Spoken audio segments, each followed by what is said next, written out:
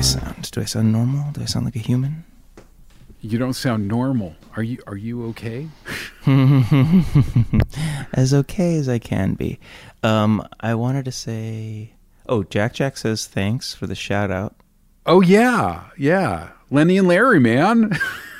And also, I also have you to thank for these phone nuts that I ate, because she saw your phone nut review and drove out to get them, and they're delicious. Oh, which ones did you get? A variety. I had a little bit of the raspberry. I had like an espresso one. I had some kind of. I had a lot. It was good. I'm fat now. They're interesting. They're kind of like little bundt cakes. Yes, they're really good. I would say they're not quite as good as those ones downtown. What are they called? You're Donut talking Friend? about Donut. Well, Donut Friend's a little different. Donut Friend's more of kind of this incredibly decadent, very, very thick fried donut experience. While Phone Nuts is more of a Health conscious version. a little less. I guess they're baked and they're cakey and they have an icing, but they have a sophisticated vibe. Donut Friend is more of an explosion of just Right, shock and awe. yeah, shock and awe. Very, very good stuff. Sugar and fat and delicious things. You get kind of this insane sugar high from a Donut Friend donut. Yeah, it's an addictive experience. But phone nuts are delicious too. A more nuanced, flavorful palate. Anyway, that said, I think if you're going to make this the Uncanny Valley episode, you should definitely intro it with some theremin music, and then you could, you have a great radio announcer voice. You could do like a Twilight Zone intro, right? By the way, have you ever thought of doing voiceover? I think you're great at voiceover. People have asked me. You Who should knows? you now have so much voiceover experience that you should like put together your voiceover reel and have that as like one of your many talents. The voiceover community doesn't want to hire vegans. You can go undercover for your dietary choices. So yeah, I thought about like what we would talk about this week, and something inspired me, and it had to do something with too real. Yeah, it had to do with this shrimp. Ugh. You always get this question as a creator, and it's like, why are you vegans always trying to recreate dead animals, the animals you're trying to protect? How dare you? Why are you doing this? And you get tired of answering that question. But I mean, maybe you can answer that question. Why do us vegans recreate dead animal carcass to consume?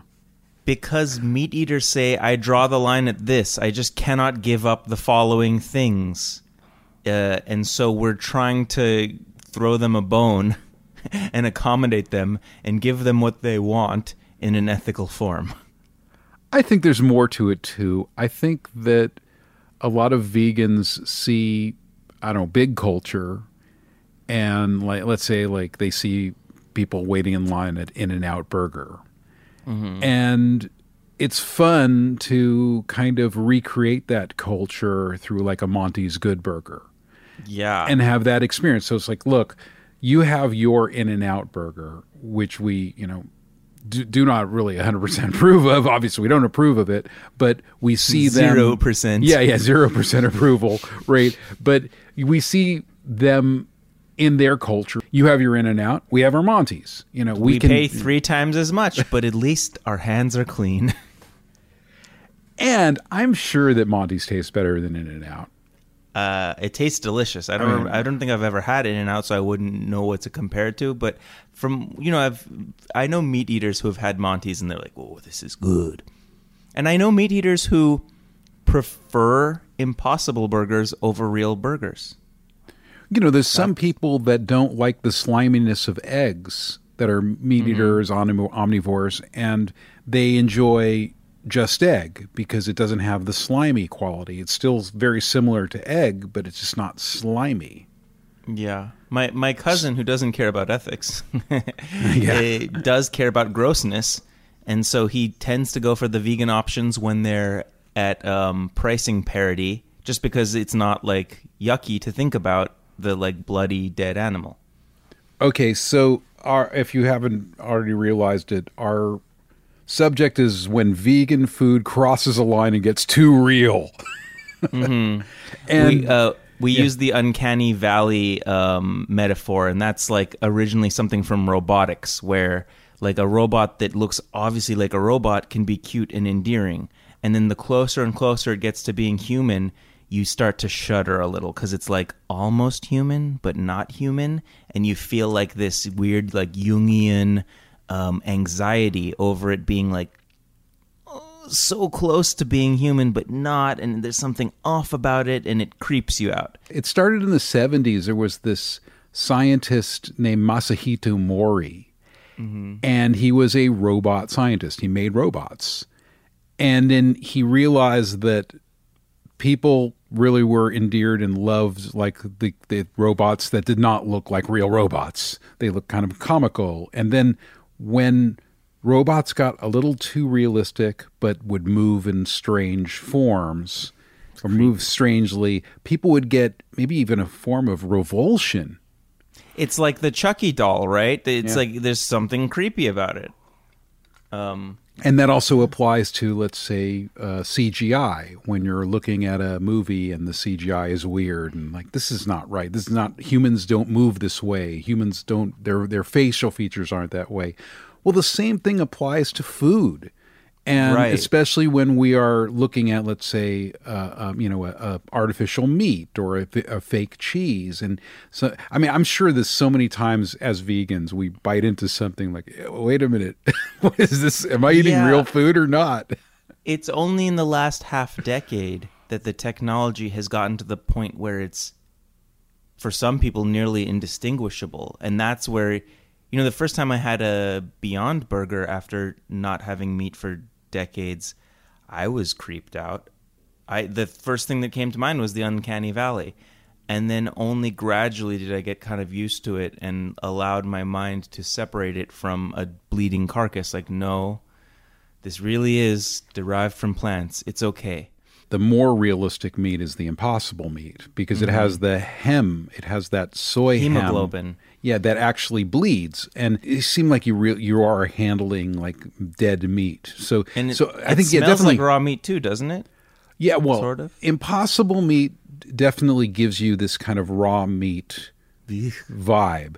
We have to conquer that uncanny valley. Eventually, realize like, okay, well, this is not meat. This is not made of animal. This is not carcass, and we just have to start adapting to this and understanding. Early on, when Beyond and Impossible first came out on the scene, I was talking about them to a lady who was Hindu, and she had never had beef. So when she tried the Impossible burger, she was like, "Oh, this tastes good. It's like, it's salty, it's umami. I like the flavor. I've never had anything like it." She had never had a dead cow, so she didn't get creeped out thinking that it reminded her too much of what a dead cow tastes like. So look, if we're all born vegan, we don't have to worry about the uncanny valley anymore. Yeah, maybe uncanny valley is rooted in some kind of weird perceived notion that we have of what maybe quote unquote normal is. Mm-hmm. And when we see something, let's say quote unquote abnormal or something different, it's just our prejudice speaking and not our rational thought. Mm-hmm. Yeah. I went to this one Asian market and I got these things called konjac curls, which are basically fake shrimp. And they were like fake shrimp. I don't know. Have you had fake shrimp before or fake vegan shrimp? No, I have some frozen in my freezer and I can't bring myself to cook it because I'm afraid of the uncanny valley. Most vegan shrimp kind of tastes a little salty, kind of tastes a little like seafood. It's kind of tastes a little like shrimp, but is it really shrimp? It's kind of a little jello-y. It's a little, it's not there. It doesn't get to that point. It is in some ways it's like, oh, this is a comical variation of shrimp or what a cartoon would draw shrimp as. Mm-hmm. It's clown shrimp. And I was over at Vegan Besties talking to one of the guys over there and he was like, you got to try the Belief shrimp. And Belief is this Taiwanese company that makes some ultra realistic looking food. Not to mention a rubber chicken. Not to mention, well, the rubber chicken did taste a lot like chicken. Yeah. Okay. But it was still comically ridiculously looking like a chicken. It didn't look like a real chicken. It just had chicken vibes. So I'm like, yeah, okay, it tastes just like shrimp. All right, I understand that. It was like, and not that it seemed to have a lot of the same ingredients that a lot of the other fake shrimps had, which is mostly this. It's a powder from a plant called the konjac plant, which is this plant that kind of creates kind of its own like little Shrimpy gelatin flavor. I think they get the shrimpy flavor from seaweed, kelp, different, that kind of umami. A lot of that's sort of a trick too when we're making, let's say, like mock scallops. You get mushrooms and you marinate them in soy sauce and seaweed, and you get that kind of seaweedy kind of flavor. It's all smoke and mirrors. Yeah, but these particular Belief shrimp freaked me out. It made me feel very weird. Yeah, and I remember opening them, and I felt like I had like lives in my hand, or these little lives or little animals. And I'm like, okay, no, they're not. I mean, reading the reading the ingredients, like this is not real. Okay, I understand that. I cooked it, and just biting into it, it had that, I don't know, structure that I remember shrimp having. That texture. Yeah, and again, I mean, I can also see this being perfect for people that are allergic to shrimp or allergic to shellfish, or people that are kosher that don't eat shellfish that want to have that experience. It would be a perfect replacement for them. But I had this kind of almost revulsion of like biting into it. I felt like I was biting into something that was previously alive. And then the shrimp turned to you and they said, "How dare you? You have taken us from our lives. You have harvested our souls." I did make a good TikTok, and we almost got 1 million views on it, so that's one thing. But regardless of that, I still had a lot of shrimp. So I'm like, what should I do? Maybe I need to feed them to Mike Keller. No, I'll try a shrimp. I tried to cook them in different ways to say, like, well, what if I like chop it up? So I chopped it up in like kind of a shrimp paste, and that worked out a little bit better because it was more paste-like. Ew, you pasted them? You ground them into a paste? Well, no, but that's actually a really great dim sum. In fact, I actually did a video of it. I haven't put it up yet, but it's a video of making these really cool little like shrimp paste drumsticks. These ingredients, it's amazing to have certain ingredients because you're able to make like amazing, interesting food. But I could not get past the fact that it tasted too much like shrimp. It was like hitting into some kind of brick wall, per se. Mm-hmm. And no matter what format, I mean, the shrimp paste was a little bit better, and then we put it in spring rolls. Mm-hmm. Did that mask the creepiness? No, it made it even creepier because it made it seem even more realistic. They look like little trapped souls. This is like the H.P. Lovecraft Soy Cthulhu, you know? They're not soy. They're actually made of a different material than soy. But again, I mean, yeah, no. This would make a really cool horror cartoon or something. But the thing that really made it real was the texture. You can't almost describe. You just have to feel that texture. Maybe to some people, some food is too realistic. Hits too close to home. When it comes to like Impossible meat, they tell you to cook it, 2-3 minutes on each side and things like that. I always hammer it. I always cook it way too much because for me, I don't want to see the bloody, goo. I want to cook that out and then just have a nice kind of crispy, crunchy, exterior and have that kind of fake burger.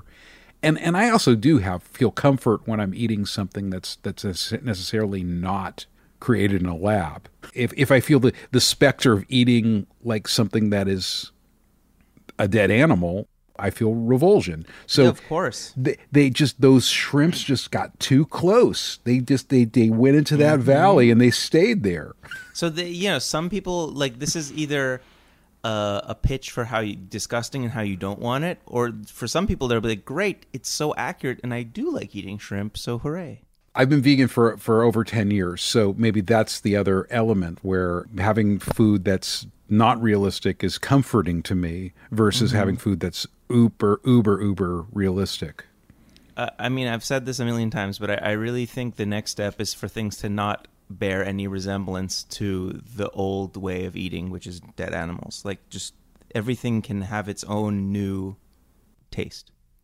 Commerce and the society is sort of always geared towards mass appeal. And that's why all this stuff like Beyond Meat and Impossible Meat and Violife cheese and Chow cheese and Field Roast and all these, small companies that have been absorbed by larger companies are making things that are very similar to the meat products, and they're scaling, so they're similar prices as well. So they're not really aimed at us vegans. They're aimed at the I'm saying broad as society evolves, we will have less and less need to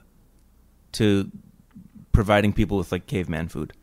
Which also leads us to something we've discussed, a few times on this podcast before, but also it's sort of something that is inevitable and, into the future, which is the concept of the cultured meat and the idea that they could make meat that is indistinguishable between... Well, molecularly identical, identical meat from meat grown in a lab versus meat that was killed in a slaughterhouse, and it would be basically the same thing. So that's definitely an uncanny valley situation ready to happen. Or maybe it's not even an uncanny valley. Maybe it's just meat. It's meat is meat. It's this meat or that meat. And for people like us that have, pushed away the meat, it's like, no. But for people that eat meat, or again, someone like, say, back to the shrimp, someone who loves shrimp and is allergic to shrimp, and then, I have an opportunity to make that Creole that I like to make, or, I love making, Hargao dim sum, and now I can eat Hargao now. Gives certain people opportunities, and then it freaks out and scares certain people like myself. Yeah, of course. That's where I first brought up this uncanny valley thing. It felt immediately like a shuddering, uncanny experience. It's like I felt like I went backwards. I'm like, this is my old self, back when I was bad. But then what happened? You decided to eat another one? I mean, what's wrong with you? Well, no, knowing that it isn't bad, I didn't have a moral qualm eating it, so I'm like, I'll give it another try. I was actually upset that a lot of the restaurants that had regular old-fashioned veggie burgers very quickly phased out their veggie burgers, and so your only option was an Impossible Burger. Or so Beyond, I had to get used to it, or not have an option there. When Impossible came out, it came out in such a weird, slow roll. I remember it was at this restaurant called Umami Burger. Mm-hmm. And I remember going there, and I'm like, I'd like to get the Impossible Meat Burger. Is it vegan? Well, our bun isn't vegan. I'm like, okay. And I'm like, well, can I get it like maybe wrapped in the lettuce with some ketchup? Oh, our ketchup isn't vegan. We put anchovies in our ketchup. I'm like, okay, you know what? Just how about your fries? What are they fried in? Duck fat. Yeah, but it was a situation. I remember not ordering at first, like, because the Impossible Meat Burger was only at this one particular restaurant for the longest really upscale burger place. Yeah, it was kind of didn't really understand the spirit behind Impossible Burgers. Apparently, the upscale burger place that decided to surround the Impossible Meat Burger with everything that was animal, even the ketchup. I mean, who puts anchovies in their ketchup? Come on now. Gross. I find it irritating. Like when I was so excited at first to go to Carl's Jr. when they first had a Beyond Burger. It was like a groundbreaking because it was like the first mainstream fast food nationwide restaurant with a burger like that. And the employee was misinformed. They were like, this ketchup sauce is fine. I had it with the ketchup. I had no mayo, no cheese, because I already knew that wasn't vegan. The ketchup sauce, they call it like secret sauce, but it had like egg in it or dairy or something. It was not vegan. You have to do your research online. A lot of people. Yeah, I aren't guess you just 100% can't take their informed. word. Yeah, Yeah. I once went to Jack in the Box years ago, and they told me that the meat is only made of soy. Apparently, it had a lot of soy filler, but it also had beef in it. So, and that was the manager. Like, you're the manager. You've been there for a while. You should know these things.